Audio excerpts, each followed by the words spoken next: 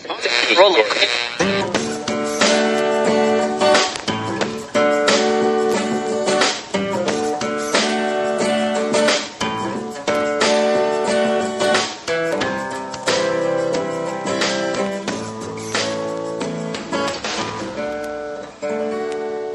as moderator for tonight's broadcast.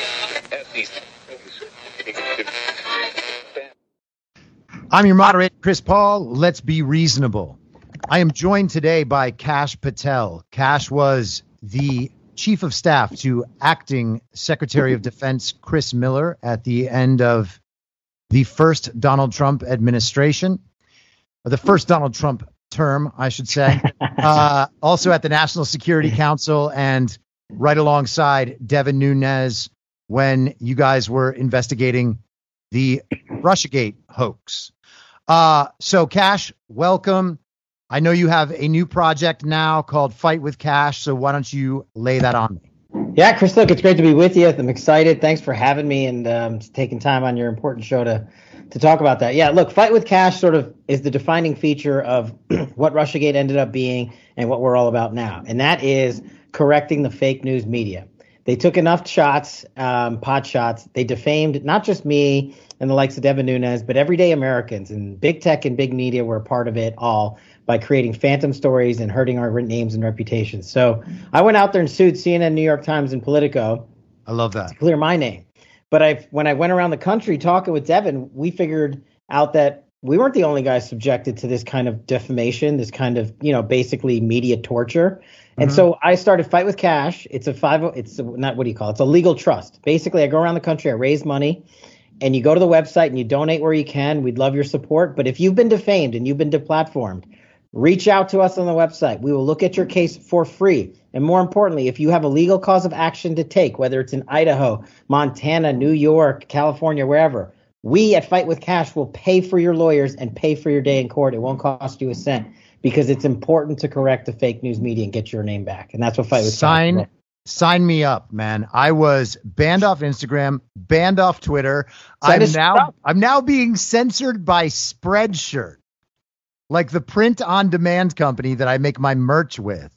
I am having designs censored on there. It's crazy. Send us a summary. We'll look at it. I will do that. So that's great to hear. Fightwithkash.com. Is that where they find you? Yep. With a K. Awesome. All right, cool. Well, that's actually kind of a great lead in, because these mixed up media stories have been so harmful. And I'm not one of those people that's like calling everything disinformation. That's just another one of those terms that has gone Orwellian and has been completely reversed. It's like, if you disagree with the central narrative at all, you're the one telling disinformation, even though they are provably spreading harmful conspiracy theories on the air all the time. And we know that comes from, a greater need to push that kind of propaganda. And so what I want to talk to you about to start off is a little bit about the deep state, because, I talk about it a fair amount and people have some familiarity with it, but I wanted to get what you think of as the deep state. Yeah, well, man, how much time do you got? Look, after serving in government for 16 years and being in all three branches of government on operational, policy, and leadership levels, I have to say and I always will say out of the gate, 98% of the people I serve with, great Americans. Awesome. Sign up to serve the mission, which is great. Where we failed, where the giant failure was in our leadership across the board, from DOJ to FBI to the Department of Defense to the State Department and others. And you wouldn't think a presidential cabinet could come in after a duly elected president had been elected by the people of the United States and try to undermine his presidency because they thought, for some reason, they were the guardians of the galaxy. And when I say deep state, that's what I'm talking about. I'm talking about the Gina Haspels of the world. I'm talking about the Paul Nakasonis of the world and so many others that led these agencies in contravention to what their commander-in-chief told them to do. And so it was important for us not to just root it out at the Russiagate level, right? We started there and we exposed the James Comey's, Andy McCabe's, and Chris and Peter Strzok's of the world. And we saw, and the Rod Rosensteins, and we saw the cover up after the crime had even been committed by Trump's own people. Those guys were more of a deep state than anyone that acted against Donald Trump because they were put in power by him after he was elected president. it's those efforts that, we uncovered that are unveiled in the plot against the president, which is brilliant. And you have to see it and read it if you haven't already. Absolutely. But to me, that's the essence of, unfortunately, what the deep state is. And we exposed it. In the first 3 years we spent exposing it, people called us anarchists and us communists. And it turned out we were the ones that were, the Americans. So is there a way, because, a lot of Trump supporters were frustrated by some of his appointments throughout his first term. They were concerned that maybe he was lacking in judgment on who he selected. I don't know if, there's also the theory that he put people in place knowing he could get a certain thing out of them and then was happy to move on. But is there a way to tell who's like part of the deep state and who's not? Because it's one of those terms, man, that it's simultaneously overbroad and also not broad enough, because it goes to different parts of our culture, different industries. There are connections to different countries and whatever. It's not this one defined thing. So how are you able to tell? How is he going to be able to make better decisions in a second term? For instance, he being Donald Trump, I think, realizes that we have the bench. It's there. It exists. We just didn't pick the right people the first time around. And I think part of it is they put a trust in a system, which you should do. You should put a trust in careers. People who come in at the recommendation of those careers, you should normally you're able to put a trust in them. He was coming from private industry, from Trump world, and running the United States government, the largest company on planet Earth.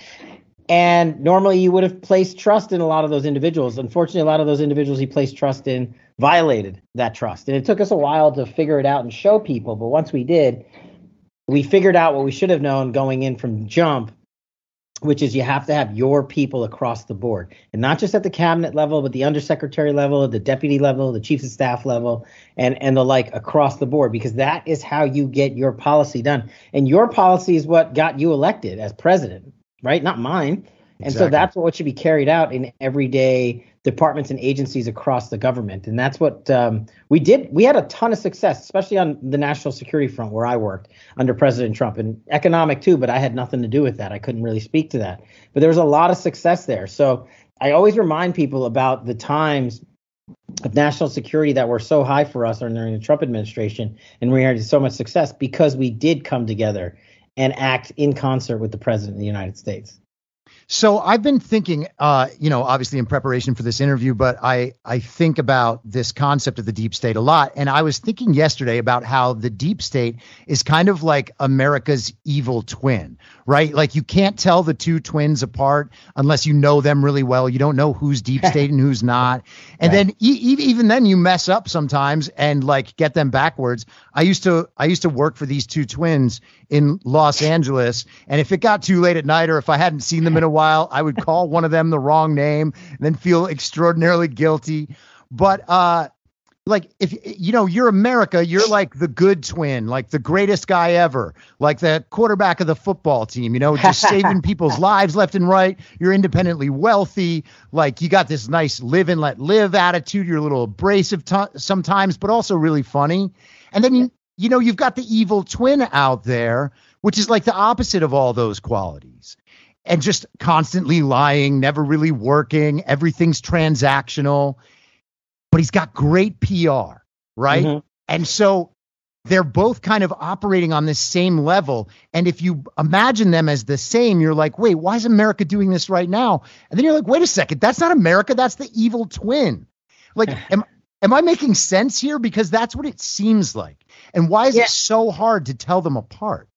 I think from the inside, when you're working, it's not as hard to tell them apart. Maybe my perspective is either, I don't know if jaded or biased or unique, but I didn't have the perspective of the outside looking in. I spent 16 years in and then I left. Right. And I'm looking in now from the outside for the first time. So, I tell your viewers, take both sides, because you have to look at it from both ways, because Washington, D.C., as my good friend Rick Grenell has always told me, most of America can't stand this place. And rightly so, because our congressional leadership fails us on a daily basis.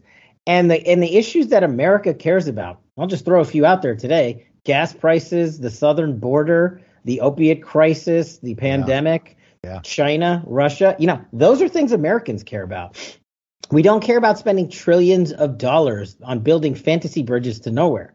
That's what Washington, D.C. cares about. So it's always good to keep that perspective of looking in and out and looking out and then in. And mine is just, for so long, it was just one way because I was in government the entire time. So I guess I was able to see some of the governmental abuses along the way during my career and call them out, that I knew where to look for them and how to find them. So it made it easier for me to highlight. But of course, telling that story, which I think is your duty to the American public who you're beholden to, was the harder lift. And, Devin and I went through that in Russiagate, and, we really took it on the chin, but we knew we were right. And we were doing the job that you, the American citizens, would want us to do. And we love you for that, by the way. So in a recent episode of Cash's Corner, you were talking, I think it's Jan Jekielek. Am I saying that right? Yeah, okay. Nailed it. Great So guy. you were discussing China, and you kind of, I don't know, flat out said, but kind of made the point that both sides, and I think you were saying that as like Democrat Republican side, but I was thinking of it as, kind of the deep state and America, right? The evil twin and the good twin. They both largely agree about China. And I want to know exactly what you meant about that. And I want to kind of probe that for a second. Yeah. So look, whether I was, running ops as in targeting operations at JSOC, or whether I was chief of staff at DOD or deputy director of national intel, policy operation to leadership levels, there's always one constant for me. Who are your enemies, right? In the national defense of America, you have to identify who your enemies are and then set your tone, your policy against that complex. And so for me, it was always Russia and China, China and Russia, right? Outside of the counterterrorism world, which was sort of my everyday for a while. And it wasn't just their threats geographically speaking. It was what they were capable of doing at a cyber level, and also what they were doing against our defense capabilities from space and underwater. And so when I talk about, I think, and I still believe this, that most Americans, if you ask them, will tell you China is our number one or number two, enemy, whichever order you want to take it in terms of biggest threats to American national security. And not just from like a typical DOD national security standpoint, but an economic one as well. Right. Because of the trade deficit, and that is a national security issue, trade deficits and tariffs in China. And by the way, property, they gave us infiltration into the universities. Yeah. Right. So holding them accountable is what I'm trying to get to in all that is you can't hold them accountable if you don't view them as the number one enemy, as Donald Trump did. I don't think this administration sees it the same way. Yeah, and I think that there's millions and millions of reasons why they don't seem to. I mean, Peter Schweitzer's got his book coming out. The Hunter Biden stuff is racking up like the alligator. There's a new article every day. And part of that is just them pushing the book. Some of this has been known for a while. And my friend Garrett Ziegler is releasing a report soon about the contents of the laptop and ties to criminality. But so it seems like to me, though, that in our institutions, there is some level of capture by the Chinese Communist Party, some level of influence there that is making it so we can't face China head on the way Donald Trump wanted to do. He was imposing the tariffs and whatever sanctions he was trying to decouple and bring manufacturing home. But all of that seems dead in the water right now. And it doesn't seem like there's any indication that Joe Biden has either the desire or the fortitude to actually stand up to China in any meaningful way. No, and those are unfortunately some examples of your point. It just shows the weakened position of the United States. Look, 2 months ago, Xi Jinping and the CCP were taking, and I'm not kidding, they were taking target practice at American dummy ships in the South China Sea that they had built. Why were they doing that? They were doing that to show the world that they could do it under the current leadership structure of the United States and have no repercussions or reprisals. Yeah. Why does that matter? Because as Putin is displaying the Ukraine to be to Russia, Xi Jinping has always been displaying Taiwan to be to the CCP. And why do any of those things matter? It matters because of what you said earlier. These things did not happen under President Trump because of his trade embargoes, because of his tariffs, because of his leveling out of the playing field and the trade imbalances we had between us and China. And look at the Winter Olympics that are coming up. We are actually, the United States is supporting, thank you, Nike and the NBA and the rest of those morons, A country that has genocide, not once, not twice, but 3 separate versions of genocide ongoing at the same time. Right. And do you want to just lay those out for a second? Because if I'm getting you correct, we're talking about the Falun Gong. Yep. We're talking about the concentration camps. Yeah. For the Muslim Uyghurs. Yep. Go ahead. Sorry. No, you nailed it. The 3 other Uyghur Muslim concentration camps, and they are concentration camps in modern day China. That they are. And there's Christian persecution there as well, right? Christian persecution. You nailed it with Falun Gong as well. And the third form of genocide that the Chinese Communist Party has and always been against the people of Tibet. It's sort of always forgotten just because it's been going on for so long. People are like, whatever. But, I'm not one to say, whatever to genocide. Nike and the NBA can. But, at least. Did you see the owner of the Golden State Warriors last week actually just came out and said that it basically wasn't on his radar? Like in terms of things he cares about, it doesn't meet the bar. But this is what I'm talking about. This is unbelievable. An owner of a league, the NBA, and this owner basically says he could care less about Chinese genocide because he said no one does. That's absurd. It's absurd. And what does the NBA do? Reward China with more contracts and more money. What does Nike do? Build all their stuff over there, make all their stuff there for free in slave labor camps or wherever. And the only guy speaking out on it is Enes Kanter. Credit to that guy. But meanwhile, LeBron just sits there and is, Nike's man-child for his $1 billion payday out of China. He doesn't care. He spoke up and defended the Chinese Communist Party a few years ago when Daryl Morey from the Houston Rockets had posted something in support of the protesters in Hong Kong. LeBron James he's just the worst. These Olympic Games seem like they are a disaster waiting to happen. I don't know why we're sending athletes, and there's this new, I don't know if they're calling it a COVID variant, but it's something that might be like Ebola, might be like Marburg. Gosh, we hope it doesn't get to the Olympians. I mean, where are you on that story that COVID may have been spread to the world after the 2019 military games in Wuhan? Look, COVID, my opinion, Kash Patel's COVID came from China. COVID came from Wuhan. Yep. Period. Full stop. I was the deputy director of national intelligence. Rick was the DNI. We briefed the president in February of 2019 or whatever the year was.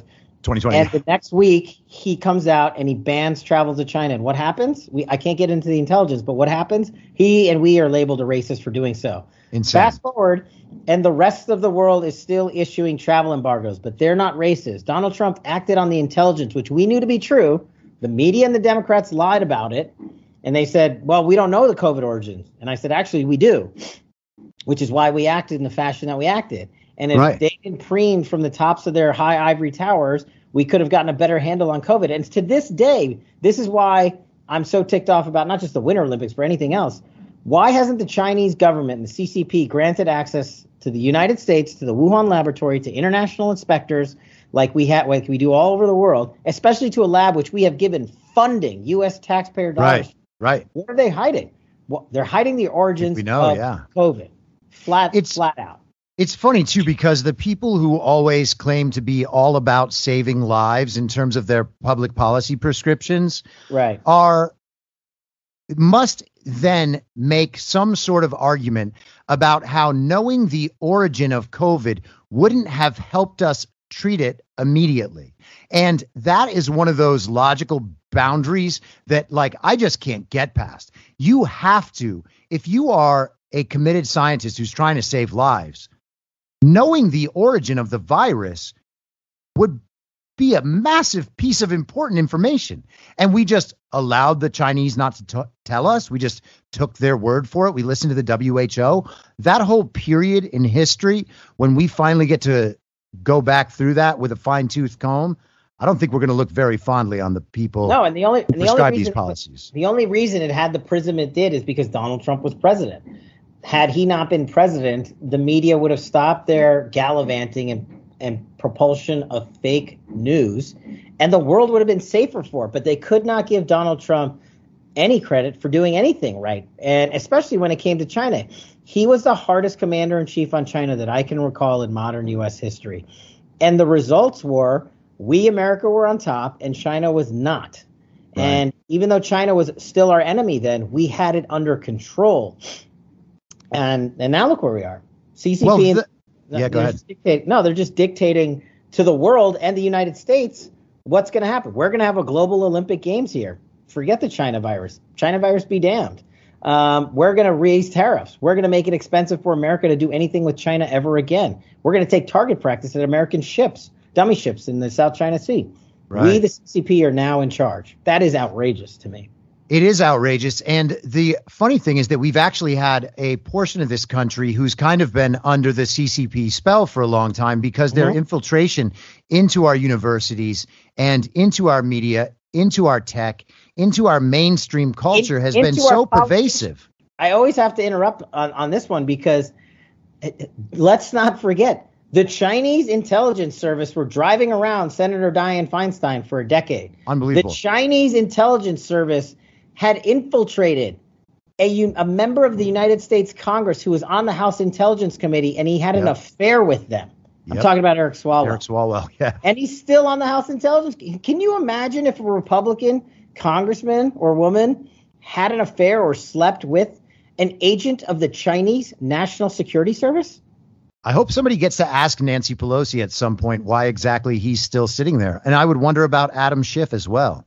I mean, it's just ludicrous that this can happen and the Chinese government can have this much reach into our top edifices of intelligence. And because it was a Democrat and his name was Eric Swalwell or whatever, it can be okay because he'll come out on TV and say the FBI cleared you. The FBI cleared you of what? Being on the House Intelligence Committee and sleeping with a Chinese spy? It is. I mean, that story by itself could be episodes long. It is. It is insane that we are at that point. And one of the most disturbing things about this period in American history is how that can be a widely known fact. And we still have multiple media organizations and probably 20 to 25% of this country who will say that they are just fine with it. They'll pretend it's not real. They imagine that if it was real, someone would have done something about it. Right. Or it's fake news because we're saying. Right. Of course. Exactly. So speaking of, go ahead. Did you want to say one more thing? Sorry. Go. So I was going to say, so speaking of fake news, I want to go through some things that Russia has done. OK, Russia elected Trump. They colluded with Trump. They owned Trump. They hosted a golden shower. They executed every cyber attack ever. The DNC, SolarWinds, the pipelines, Ukraine, everything that happens in this world that it seems goes against the deep state and globalist agenda somehow was done by Russia. And that doesn't seem possible to me. And considering how many of the things they've accused Russia of that turned out not to be true at all, that really colors my view on where things are with this run up to the Ukraine and Russia situation, because this seems like the most obvious dog wagging exercise that anyone has ever seen. Yeah, look, I think, which is not to say Putin's our buddy. No, he's not. He's not our friend, and he's not out to get, America's interest, expanded. He's out to get Russia and Putin's interest expanded, which as the head of the Russian Federation, that should be his interest. Yes, he's the leader of a sovereign nation. But what he does effectively and better than most any, because especially in this current environment where he's smart enough to know we're letting him. Remember, he turned our election apparatus on its head for $40,000. Didn't change a single vote, but he got the propaganda he wanted out of it for 4 years, and it cost him almost nothing. And if you fast forward to the Ukraine scenario, he's kind of making the same play. And remember, the Russia incident happened during Obama, not Trump. And now we have Biden, and the Ukraine incident is happening again under who? Biden, because Putin knows that we have a weakened United States national security posture right now. And he can control the international media cycle. Look at what we're talking about. The whole world's talking about World War III. He's not going to start World War III in the Ukraine because he knows that would be idiotic for Russian self-interest and his own. But what can he do?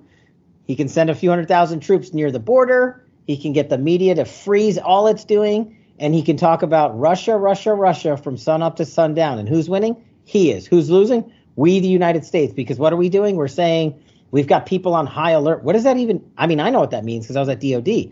Right. But what are they meaning by it right now? Right. What are you going to do with them? Are you going to ship our soldiers over to fight another war? You going to send them over in FedEx boxes? Do you guys know how long it takes to move troops?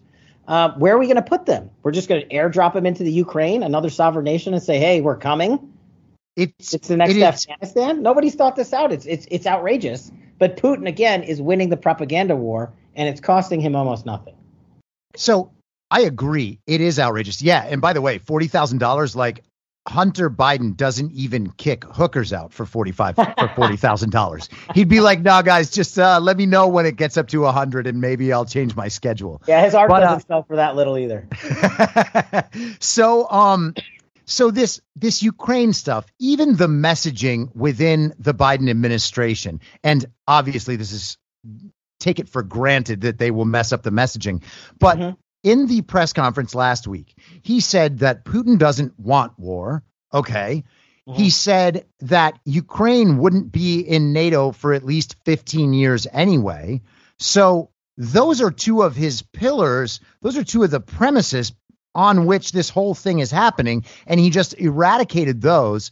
Yesterday, they called for Americans at the assembly to evacuate, but also said that they couldn't get Americans out.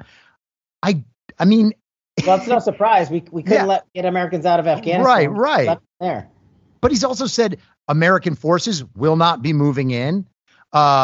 He said today, just an hour or so ago, that if Vladimir Putin entered Ukraine with his 100,000 troops, it would be the biggest invasion since World War II. The messaging is all over the place, and none of it supports a Ukraine-Russia confrontation with U.S. and our NATO allies involved, it seems to me. And oh, by the way, has anyone talked to the people in Ukraine and asked them what they want? For real. I mean, why are we not having a staged actual conference in, the Grand Palace of Vienna or Switzerland or wherever they have these fancy things that I never got invited to, and asking global leaders from the UK and France and Spain and America and Canada and wherever to say, what are we going to do? What does the Ukraine want? What is the global security position of the West and our allies together? Those are questions that no one's talking about on TV, except when Biden says he hosted a video teleconference with someone about the matter, or that he called. Yeah, I mean, it seems like usually when they're not telling us what the people want, it's because what the people want goes in direct opposition to what they are trying to do. Yeah, I think you're right. And look, I hope I'm right on this one. I don't think he's going to invade the Ukraine. I don't think he's going to invade Kazakhstan. But I think he is going to use every single ounce that he can to squeeze out the narrative that he wants. And that is King Putin is on top of the hill and the United States is not up there with him. That's he wins with that narrative at home all day long. And it's sad from an American. Like Cuba. And he wins. And look, Xi Jinping is running the same playbook with Taiwan. He's running the same exact story because of a weakened America. And a compromised president. Yes. Yeah, I just recorded an episode before you and I got on, and that was one of the things I was talking about. I mean, we have Russia and we have China, and these are both places where there is traceable corruption directly from the Biden family with elements of Russia, elements of China. I won't say it's the entire government. It's elements, it's oligarchs. It's right. Why does foreign it nationals. Ukraine and Biden's? Yeah. It seems like that's one of those things that someone should look into, like maybe make a perfect phone call about it or something. Or actually have a congressional committee do oversight that's meaningful. That is something we can hope for in November, I suppose. Yeah. That's what we can get to in November. But no, I appreciate you having me on. It's been a fun conversation. Actually, I really liked it. Me too, man. Me too. So everybody, you can go to fightwithcash.com if you have been censored or maligned by these tech and media oligarchs. Not oligarchs. What's a better word? No, look, I mean, maybe it's I don't know, oligarch. Maybe it's just It could be tech and coming media. down from the oligarchs. Yeah, tech and media giants who have defamed you or blasted your family name and you want it cleared. Well, Fight with Cash will literally take the fight to court for you and pay for it. So check us out. Check out our content. Our All-American merchandise is super awesome. Check it all out and support the cause.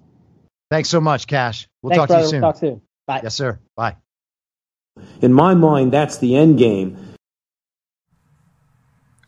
Whether you're a total newbie to podcasting or even if you've had a show before like me, you know how intimidating it can be to start your show.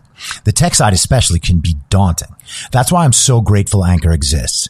If you haven't heard about Anchor, it's the easiest way to make a podcast. They knock down all the barriers to entry. Let me explain. First off, it's free. I don't know how or why, but I'm happy about it. The platform's great. There are creation tools that allow you to record and edit your podcast right from your phone or computer. Anchor will distribute your podcast for you so it can be heard on Spotify, Apple Podcast, and many more. I can't even begin to describe how much easier it was to get my show on all the major platforms this time than it was a few years ago. You can make money from your podcast with no minimum listenership. That's right. You build your show, you make money. It's everything you need to make a podcast in one place, and the company is committed to the success of its content creators. Go download the free Anchor app or go to anchor.fm to get started. Thanks for listening. Follow the podcast on the Telegram Messenger app at t.me/I'm your moderator. You can join the discussion at t.me/I'm reasonable. I'm also on Gab and Getter at I'm your moderator. The Substack is imyourmoderator.substack.com and the merch site is cancelcouture.com. You can also go direct to that at shop.spreadshirt.com/cancel-couture. I'll see you next time out on the range.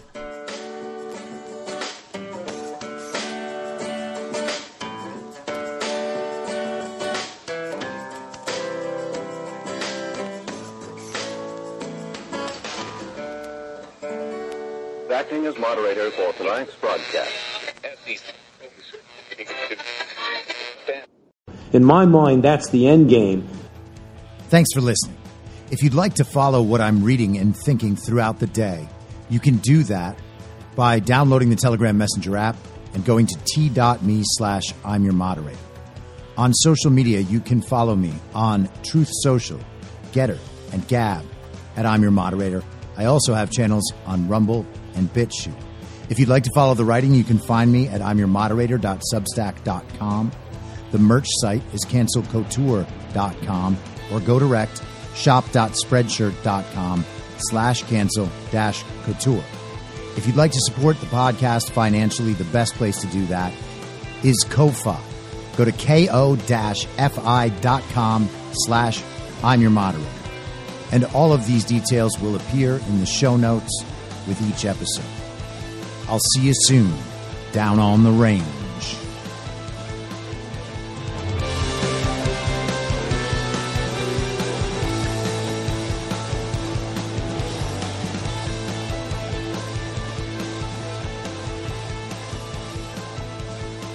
It's high!